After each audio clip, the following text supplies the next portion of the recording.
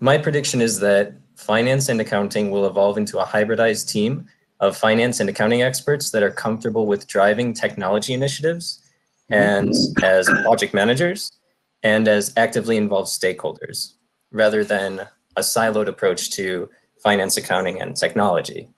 A few reasons. One, the working from home thing really drove home the point that we need common platforms that are accessible for a wide and diverse employee base.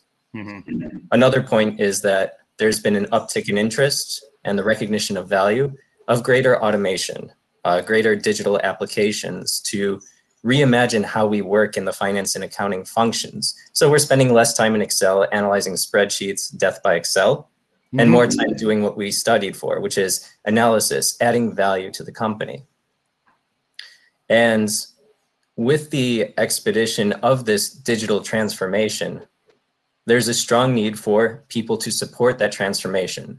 In a standard IT business unit model, because finance is usually seen as a cost center rather than a profit center, some companies see it differently.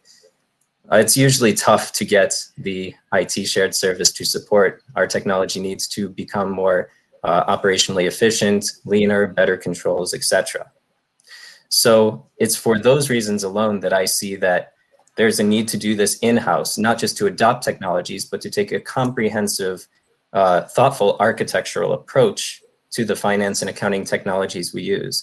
And that requires people that have the knowledge of how to work within a finance and accounting group, as well as be able to create a sustainable platform to support that finance and accounting group. And I've seen good examples of this, and I've also seen the other side of things, where some of the biggest challenges are lack of internal communication between stakeholders, lack of internal ownership of the products, and that it's seen as possibly even like a competitive IT group, when really it allows the IT group to focus on larger enterprise level technologies and allowing us to focus on our specific needs.